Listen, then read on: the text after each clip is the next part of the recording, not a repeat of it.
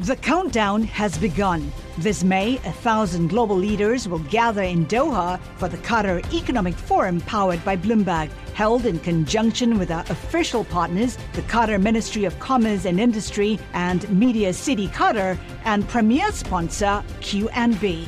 Join heads of state, influential ministers, and leading CEOs to make new connections and gain unique insights. Learn more at QatarEconomicForum.com.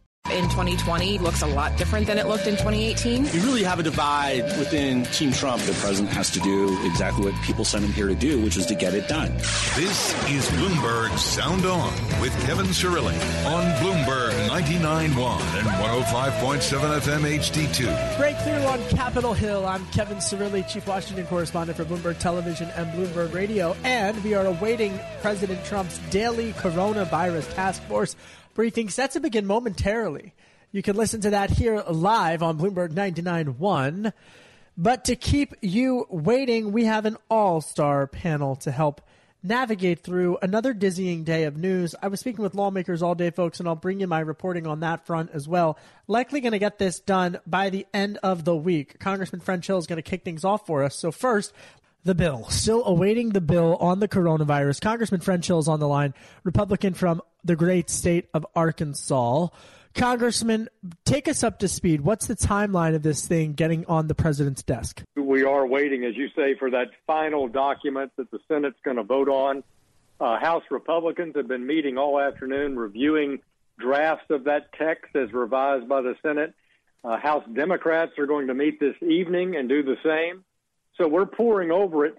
I hope that we get a Senate vote today and a House vote tomorrow, maybe tomorrow evening. And again, as you and I have talked, speed is of the essence for so many of our businesses. And I'm sorry that we didn't get this done over last weekend. You know, it's really nonsensical to me, Congressman, and forgive me as I critique respectfully the Beltway vibe and the Beltway scene. And you and I have talked about this offline, but restaurants are getting pummeled, but it's more than that. You know, I come from suburban Philadelphia. Refineries are getting pummeled. Small businesses are getting pummeled. Teachers are. I mean, everyone cannot escape this. It's really hard to articulate to people who, quite frankly, weren't raised this way. But people are having to make unthinkable decisions that they weren't having to make 2 weeks ago, which is, should you get furloughed or should you get laid off? And that economic anxiety, coupled with the inaction by not you, but several leaders who aren't forcing a vote. I mean, from your end, is that not frustrating you that this wasn't voted on yesterday or even tonight? You know, this drives me mad. I was in business 30 years before I was in the House of Representatives, including living through the financial crisis as a community banker waiting on the votes in the House and the Senate.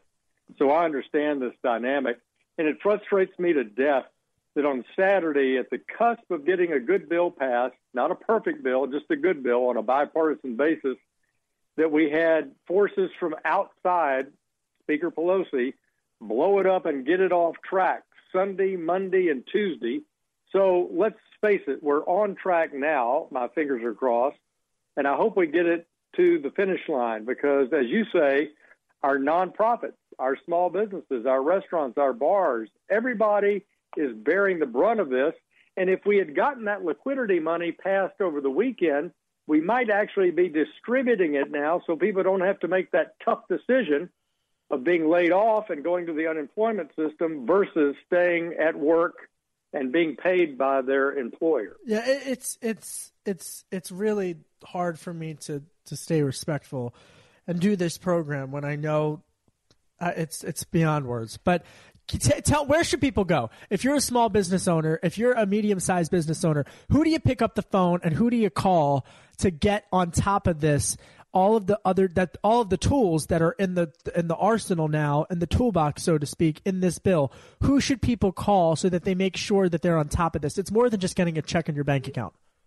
If I was still running my small business, I'd call my accountant and would sort through the benefits of the net operating loss carry forward changes, the fact that I don't have to pay payroll taxes between now and the end of the year potentially.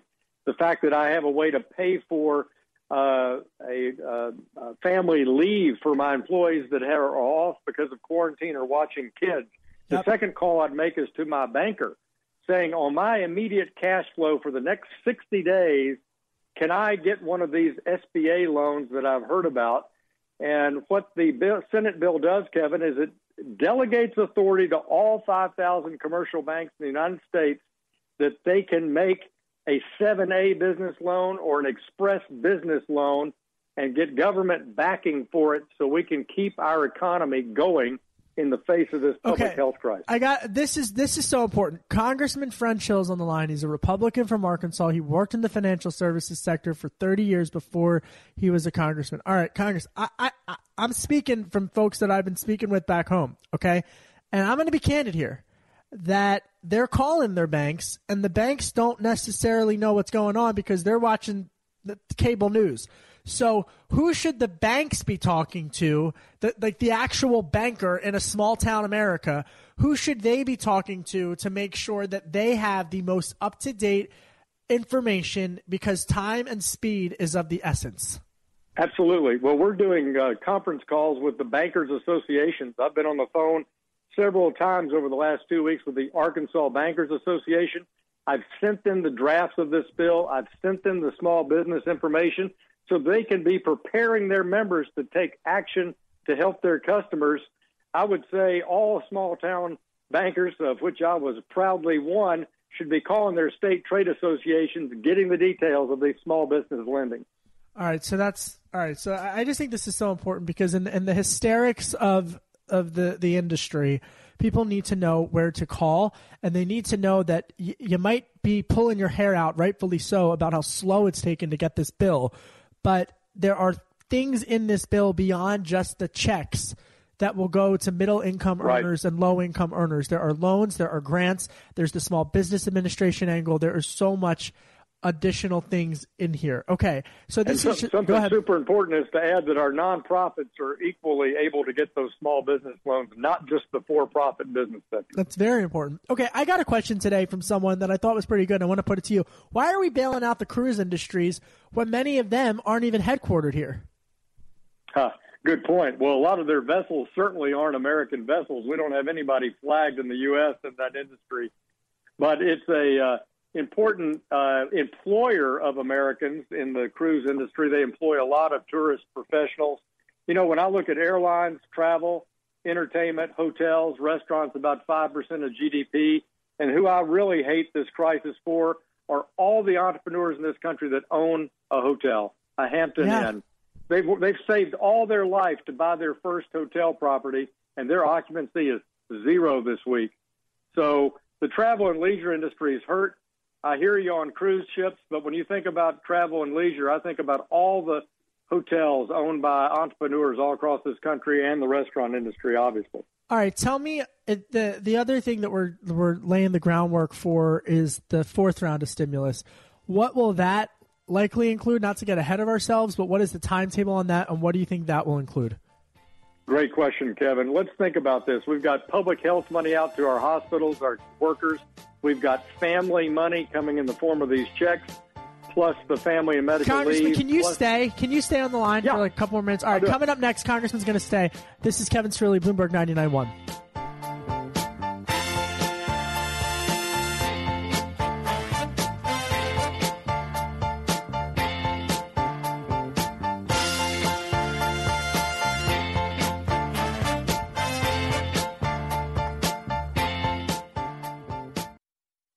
You're listening to Bloomberg Sound On with Kevin Cirilli on Bloomberg 99.1 and 105.7 FM HD2. I'm Kevin Cirilli, Chief Washington Correspondent for Bloomberg Television and Bloomberg Radio. We're awaiting President Trump's coronavirus task force daily briefing, which is going to start in about 15-20 minutes. You can listen to it here live. Congressman French Hill is still on the line. Congressman, I didn't mean to cut you off, but this is an important question. We were talking about the current round of economic stimulus bill, which, by the way, you still think is going to get signed into law by the end of this week? That's my hope, and I have not heard anything to the contrary as people drill down on the details. Okay, so then we turn to the fourth round of stimulus, and what do you think that will entail, and what do you think, and when do you think that will happen?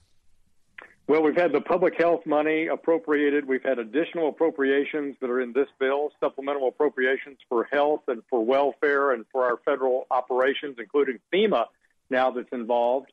We've had the family benefits that we've talked about. With this bill, we now get the liquidity enhancements for business.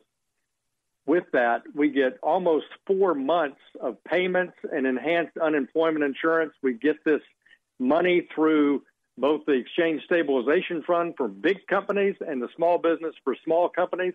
So, Kevin, I think we need to go 60 days and see where we are before we pursue another major effort on the part of Congress. Let's assess where we are in about 60 days. I think we have enough federal appropriations for health and public welfare, plus the rescue package for economic preservation to get us through that point. Now, let's see where we are then. Can I just ask you one final question? Congressman French Hill, Republican from Arkansas, 6 months from now, come the summer, are people going to view this as a blip, or is it going to be a cliff? Do you know what I mean? I mean, is this going to tear down our economy for the next year or two, or is this just are we going to be able to hit a button and go back to normal? We have predictions that show both. I think it's a fundamental change in how we do business, how we look at China, how we prepare for cyber and public health pandemics. So I think we're a changed country, but in 6 months, I expect us to be a healthier company fiscally and a healthier country physically too. I hope we're going to get back, and we appreciate your leadership. Well, Congressman, that means a lot to me. Thank you, Congressman French Hill, Republican from Arkansas. I hope you're right. I'm an optimist. I've always been an optimist. That's Congressman French Hill.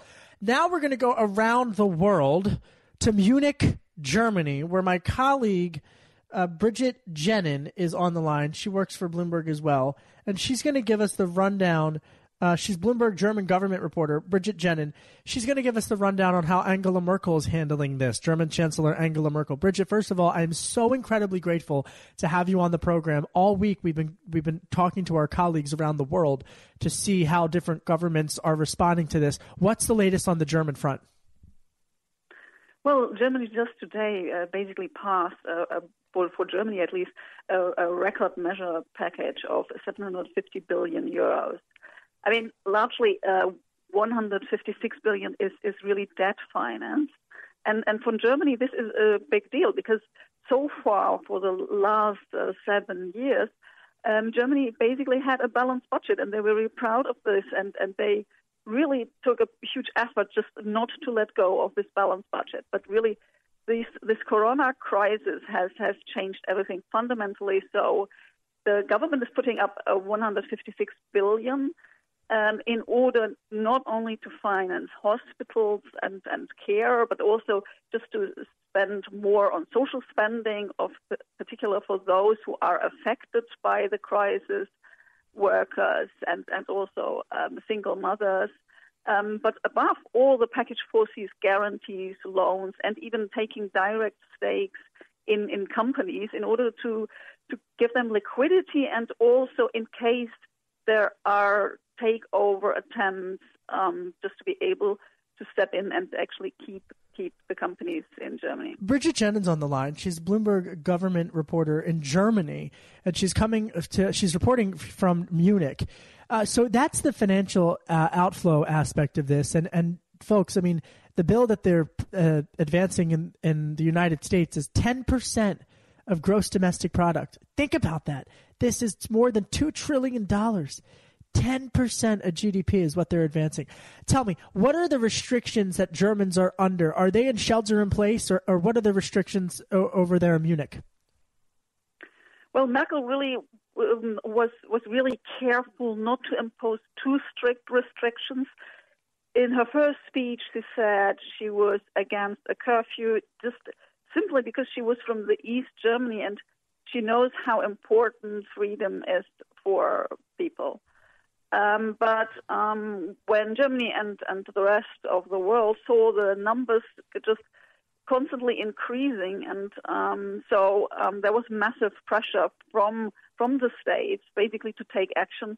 So just last week, she announced that people should just not leave their house anymore with more than 2 people, except if you're leaving with your family members.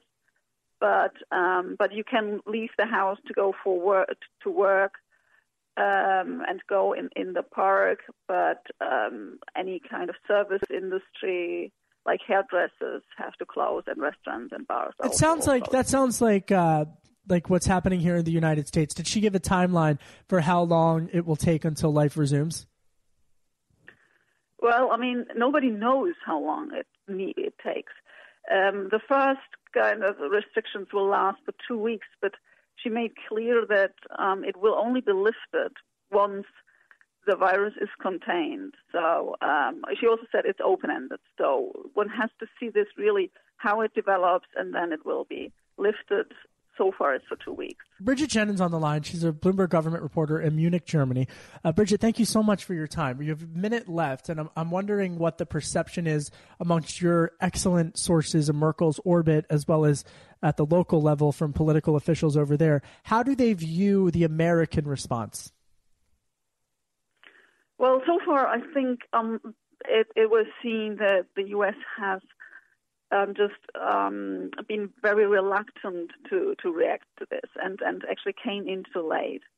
Also, in terms of talks on the G7 level and G20 level. So it was really welcomed when Trump acted, basically. So I think they're watching this debate now of lifting the restrictions at Easter a bit worried, because they are worried about global growth as well. And obviously nobody wants the U.S. now falling deeper into recession. Once China is out, hopefully at one point Europe is getting out. And if then the U.S. would get into deeper trouble, it would be a problem for growth. Bridget Jennings, tireless reporting. Thank you so much for your time. Please keep up the great work. Stay safe, stay healthy. I'm Kevin Cirilli. Much more next. You're listening to Bloomberg 99.1.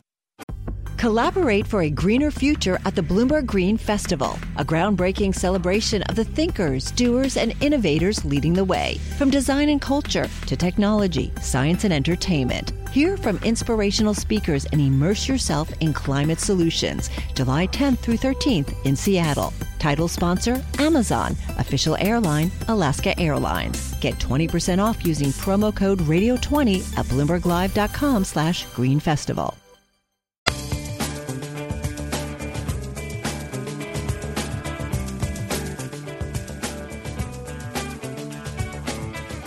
Kevin Cirilli, Chief Washington Correspondent for Bloomberg Television and Bloomberg Radio. We are awaiting President Trump's Coronavirus Task Force daily briefing at the White House with Dr. Fauci, Vice President Mike Pence. All of them, they're all there, giving the daily briefings, the daily reports. Is he still going to come out and say he wants stuff opened in 2 weeks? We'll find out. You can listen to the entire press conference here live on Bloomberg 99.1. Joining me on the telephone line to help break down Capitol Hill, my colleague, my buddy, Eric Wasson. Eric, first of all, just incredible reporting that you have been doing just tirelessly around the clock. So first of all, thank you for your reporting. Now, when the heck are they going to put this bill on the president's desk? Well, there's been some last-minute glitches, and this has been quite a week. People are comparing it to Groundhog Day. We keep hearing the Senate's going to get a deal. Finally, at 1 a.m., they announced the deal, and then we thought they were going to vote midday. And it still hasn't happened, and we don't know when the House is going to vote. The latest problem revolves around unemployment insurance. A group of Republican senators came out and said, the unemployment benefits here would be more generous than people's wages and salaries in some cases, and we need a cap on that. Otherwise, people will have incentive to do layoffs. That's Lindsey Graham and Tim Scott, Rick Scott, and Ben Sass. And then Bernie Sanders came out and said, well, if you make any changes, and I'm going to hold up the vote based on lack of oversight and minimum wage requirements in the bill. So there's kind of a standoff here. I think in the end of the day, they'll have the votes for this, but the senators have the individual power to basically slow down the process and force them to wait until the end of the week. You would think that a global pandemic would bring people together. I guess I was wrong. Guess I was naive. What's this stuff, for lack of a better word, that I'm hearing about Congresswoman Alexandria Ocasio-Cortez? She's going to make everybody come back into town? Well, I don't know. She's raising some objections to it. Justin Amash also was raising red flags last night, calling it a raw deal on Twitter. He has since come out and said he wouldn't cause everybody to come back.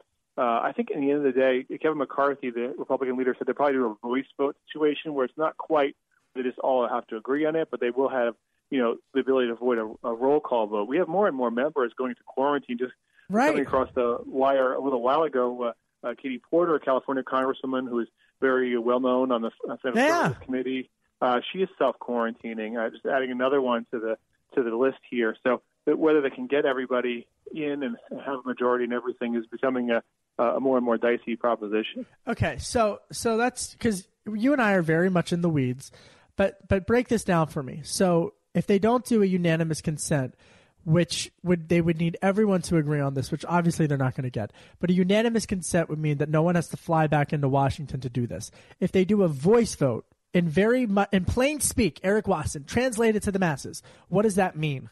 It means the speaker says the yeas and nays, and the people shout yay, and the other people shout nay, and then the speaker just says the yeas have it, and that's it. It's done. Now, to set that up, they also need consent. So it's kind of a funny situation, but it would allow them, Kevin McCarthy's pointing out, to come in and have a debate, to go through sort of the motions, but they wouldn't actually go through a roll call tally. They are exploring whether to do remote voting. At this point, Nancy Pelosi is very much against that idea, saying it could be hacked by the Chinese or Russians, who would go into the computer system or telephone system. There is a possibility of they might eventually go to proxy voting, where one member could vote for another. Someone could come in from California and say, I'm voting for me and Katie Porter or something like that. So they haven't gotten to that point yet. In fact, we're hearing that Congress will probably go out till late April after completing this bill. So at that point, if the virus is still raging, we may end up getting into a situation where they explore something like that. Wow. Okay, so based upon your reporting, the vote passes the Senate likely tonight, the House when? Well, I actually wouldn't even say it's changing so much that the Senate would vote tonight. I think it may be pushed till tomorrow because this language dispute is now not only about unemployment insurance. We're hearing the abortion issue has come up again. They tried to sidestep that issue of banning Planned Parenthood and other Medicaid recipients from getting any of these small business loans, and that has come up again. So that might be being tweaked. I'm not really sure the Senate's going to vote tonight, so we'll see. But it may be tomorrow at this point. All right, so that's where things stand on that front. I was speaking with Kevin Brady earlier today, Congressman Kevin Brady, a Republican from Texas, and he was saying in very plain speak that we got to get out of this Beltway mentality and start translating this, 1,400-page document in the Senate bill, something more than 1,000. Well, no, the House was 1,400. This is about 690. Oh, just a casual, easy breezy, easy free, just at 600 pages, just 10% of the nation's GDP. But we have to translate it for people. So it's not just the checks. And Congressman Brady was telling me on Bloomberg Television that the checks are likely going to hit people's accounts on the first week of April. Is that what you're hearing? Well, actually it's a little bit more complicated. It's hard for the IRS to get that out. It could be within weeks for people who have, registered a direct deposit with the IRS in the past for their tax payments and tax rebates. But for people who want paper checks, we're now hearing 4 to 5 weeks. So, this idea that you could help people avoid sort of a April 1st cash crunch when it came to rent or for their mortgage isn't really panning out. But still, 4 to 5 weeks would be pretty ambitious. But I think, as Pat Toomey was saying, he did a conference call with us earlier. It's really the business lending facility. The fact that the Fed's unlimited balance sheet can be leveraged here to help businesses. A huge infusion for the airlines as well. We're talking about $25 billion in grants and an equal amount in loans for passenger airlines. Now, there are some strings attached. It will allow the government to take an equity stake in these companies. But, these are major infusions for companies that, are really bearing the brunt of this. Airline traffic is down something like 86%. So, these are huge, unprecedented interventions in the economy. And we asked Pat Toomey, you're a free market guy who's not known for this. We said, look, we have an alien species invading our country, and this is no time to sort of insistent on free market principles. So, all right. So that's all right. On the issue of housing, I spoke with Mark Calabria on Bloomberg Television. He's the FHFA director, the Federal Housing and Finance Agency director.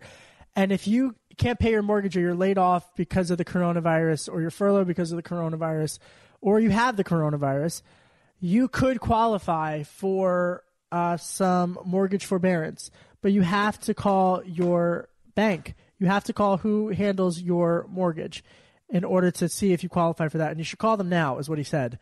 But don't call them if you don't have symptoms, or you weren't laid off, or you don't, or you're not feeling sick.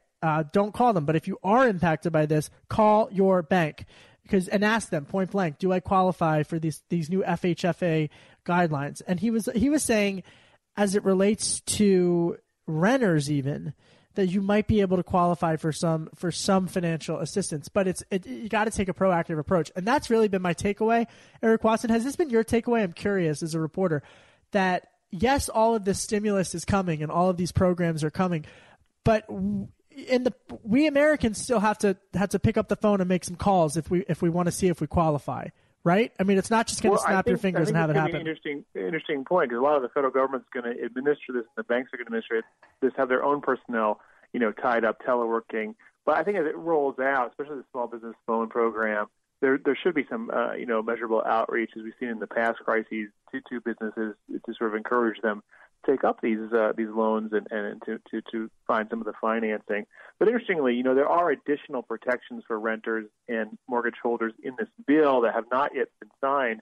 For foreclosures and evictions would essentially be put on hold. It's not quite as generous as Nancy Pelosi was looking for. She was looking for basically the Fed to backstop mortgage service providers and give 360 days of mortgage forbearance for everybody. That's not in this bill, but there are some provisions to sort of, especially for those who have multifamily dwellings backed by Freddie and Fannie Mae, would get some relief here for their mortgage payments. And also on the commercial side, small businesses that take some of this federal assistance and use it for mortgage payments, rental payments, and payroll would have that portion of the loan forgiven. So there's really, a crisis, unprecedented crisis leniency as far as the government intervention in the market here. Eric Wasson, Bloomberg congressional reporter, our ace congressional reporter.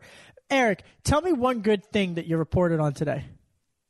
One good thing? Yeah. Well, give me some optimism, Eric. Well, I thought that just this hearing them come out and the sort of enthusiasm about possibly having a deal. I know sometimes these speeches are canned, but listening to Mitch McConnell and Schumer, sort of actually trying to aspire to higher oratory and say Americans need to come together, and there are going to be people on the front line. The new heroes are going to be found in the coming weeks. Here I am, facing the same crisis as everybody else, all of our listeners, teleworking, et cetera, and that gives a little bit of hope. So I thought that was a nice moment, and potentially Congress can come together in the next few hours and complete this bill. All right, I'll take it. I need some hope today. Eric Wasson, thanks for calling in.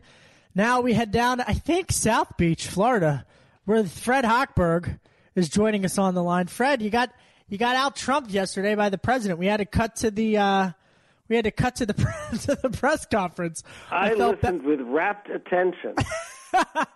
Fred Hochberg's on the line. He's a good friend of the program. He's the former chairman of the Export-Import Bank. Fred, how are you holding up down there in South Beach? Well, since I've been staying at home and not going out, there are far worse places to be than in sunny Florida this time of year. Ain't that the truth? All right, Fred, you're also the author of a great book. If you need a book to read while you're self-quarantining, trade is not a four-letter word. Global trade, and this especially, it's more relevant than ever because of the coronavirus. Fred wrote the book on it. Fred, I do want to dabble a little bit in 2020 politics and talk about former Vice President Joe Biden and how he's been navigating this. You're an insider to Democratic politics. You served in the Obama administration. Let me ask you, if you're inside of Biden world, how do you get through the next 2 months while the nation has come to a screeching halt? Well, that's a great question, and I think that, I think Vice President Biden, who is a veteran of working government and a veteran of seeing a number of crises, it's kind of remarkable to me, Kevin, that we are dealing with 9/11, the global financial crisis of 2008, and now the coronavirus. Those are three sort of like black swan events, all within less than 20 years. So we all lived through it, Fred. We all lived through it, and we're going to live through this one. But so Vice President Biden certainly has experience in government, both in the White House and in the Senate, in terms of how to navigate this, and also not to be respectful of the process and people in government. So we're just not going to take pot shots in an irresponsible way. I think, we obviously have to respect the medical profession, and he does, in terms of making the right calls in terms of the health and safety of people. And with all of this discussion, that's first and foremost. Governor Cuomo has been very clear, and particularly with the crisis hitting New York so hard, and the need for ventilators and masks and other pieces of equipment. I think Joe Biden respects that. I mean, I've had a few former companies I worked with at Exim Bank, who are working to bring in a mask to be able to provide them to states like New York and Illinois and others that are in desperate need. Okay, Fred. So that's in terms of the political front. But, 2 months, you can't fundraise through this. The whole country's decimated. It's everyone's black swan. I've heard that phrase so many times today, more times than I can count. I heard it again from you. But the economic implications of this are so incredibly real, and it feels different than 2008 in the sense that you can't even go out anywhere. So how does America come back? Obviously we're going to come back, but how does America come back quickly? How does America come back tomorrow?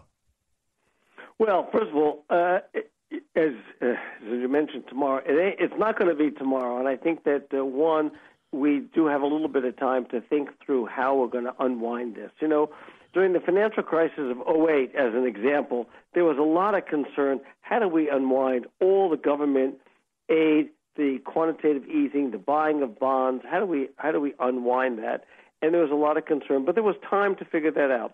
We don't have a lot of time, but we're going to have time. And frankly, the program to support small businesses through the SBA, I've been in contact with people and spoke to folks at the Export-Import Bank, where I used to chair, to make sure that there are support mechanisms so that small businesses in particular, but economic activity doesn't also grind to a halt. So when we get to the other side of this, and I don't know when that's going to be, but we'll be in some degree of preparedness. But frankly, we're going to be facing, I don't want to sugarcoat it, I think a lot of businesses will never reopen, will never get back on their feet.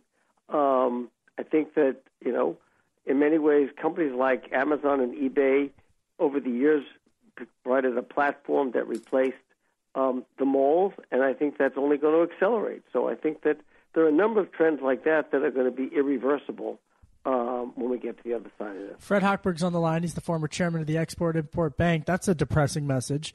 Hearing to say this is a major disruption, and it only means that things were just going to be looking differently. I think, I've been ordering groceries online for the last 2 weeks. I'm getting used to that. Yeah. That's going to change things. How many countries did you travel to, or an estimate if you don't have the number, when you were chairman of the Exim Bank? A remarkable 45. I thought that was a lot. 45 countries. And we think of this through the American lens, rightfully so. We're in this country, greatest country on earth. But when you think of those countries that you went to, the privilege of this job is getting to travel and to see a lot of these places. And we're fortunate to be in America where we can pressure our lawmakers to respond to this crisis. But there are many countries, Fred, who are not prepared even by a fraction of the way Europe, the way America is able to prepare. You're absolutely right. Advanced economies is the terms people use. Countries like the United States, Japan, Europe, Australia have a far greater ability and resources to protect the health and safety of their citizens. Obviously, it's far more concerning in a place like India with the density there. And just the healthcare system there, and transportation and infrastructure in places like that. So this is good. This is an event like clearly the world has never seen. President Trump has a formidable task ahead of him in terms of how we navigate this in a sort of solid, somber, and solid way going forward. So what role what role then a year from now, 12 months, 15 months from now, what role does the United States play in reshaping global trade as it relates to that? I mean, you know trade better than anybody. How does trade, international trade, how is that impacted? Because supply chains are being reworked in real time. You mentioned some of the businesses that are doing. You mentioned some of the businesses that are shifting their supply chains to contribute masks to medical professionals. We've been reporting on that all week as well. But I mean, people get used to supply chains relatively quickly. Right. I was quite concerned, frankly, what I heard from President Trump yesterday. I mean, he used the term America should never be a supplicant nation, and he talked about not just energy independence, food security independence, closed borders, manufacturing independence. That caused great concern. I mean, moats went out of style in about the 12th century, and I think the president is trying to talk about having a moat around the United States. I mean, frankly, we're going to solve this coronavirus working globally. We should take advantage of doctors and medical companies around the world, not just those in the United States. And what I heard from President Trump yesterday, I thought was quite concerning in that regard, because it was very much, we're going to retreat within our borders, and if we just stay within our borders, everything will be fine. And that's a very concerning message in this time. And frankly, it's wrong-headed. It's a lot of what the Chinese have followed. Their model is they don't want to import anything, and I think it'd be a huge mistake for the United States to go down that same path. Hey, Fred, another question for you. How is this going to change the United States' relationship with China, whether President Trump gets a second term or whether it's President Joe Biden? Well, first of all, the issues with China are so beyond trade. They have to do, as we can right now see, this coronavirus talks about global health. Health is not contained within the border. A virus does not respect border patrols and walls. So whether it's health, whether it's the environment in terms of climate and the environment and pollution, and whether it's trade. So we are interconnected and related whether we like it or not. We're going to have to find thoughtful, smart ways to protect American products, American copyrights, American intellectual property. Right. I don't mean to interrupt you, but we got like literally 30 seconds, but quickly. I mean, I'm so sick of hearing that the Communist Party of China did a good job in controlling this. If they did a good job in controlling it, it wouldn't have gotten out of Wuhan. So is there going to be any economic incentive to make sure that they do better to protect viruses from coming out of that region? Well, this has been a huge blow to the Chinese economy. So I would say yes. I would say that the Chinese economy and the Chinese government... I got to interrupt. I'm so sick of hearing it. It's been a huge blow to Delco. It's been a huge blow to where I grew up. It's been a huge blow to this whole country, Fred. I mean, and this really infuriates me because this notion, this narrative, and we're going to rip up the script, as Tom Keene says. We're going to stay on this topic for the rest of the show. This notion that I hear in the mainstream press that, the Communist Party did such a good job of controlling this virus. Well, it got out of Wuhan. It shut down Europe. It shut down the United States of America. Kids can't go back to school. And so what did they learn in 2003 after the SARS outbreak? Did they learn anything? Because this is, from my perspective as a journalist, now might not be the time to ask those questions. But I mean, it's infuriating that they didn't share allegedly the data, and they waited at least 6 weeks to report the data out of Wuhan. Doesn't that, as a policymaker, make you want to scream? Performance. What? Who's praising the Chinese government's performance on this? In the media, you hear, they shut it down. They took these draconian measures that no one else can take. Well, they didn't get it out of Wuhan. Well, I'm not enough of a medical expert to say what they should have done and shouldn't have. But clearly, it's a government that operates with a lot of secrecy, without a lot of transparency. Did not let the Center for Disease Control to come into China and work on it. And those are giant flaws, and they certainly exacerbated. They certainly made the problem worse for people in China and worse for the rest of the world. There's no question about that. So what can America do? Fred Hochberg, former chairman of the Export-Import Bank, to put pressure on the Chinese so that they don't make these mistakes again? Well, unfortunately, what we're going to have to do is slow and painstaking. It's frankly working with our allies, because we have some of the best allies in the world. It's one of our greatest assets, and at the moment we have thrown them into the dustbin. I always appreciate it. I always appreciate the time. Fred Hochberg. The countdown has begun. From May 14th to 16th, 1,000 global leaders will gather in Doha for the Qatar Economic Forum powered by Bloomberg.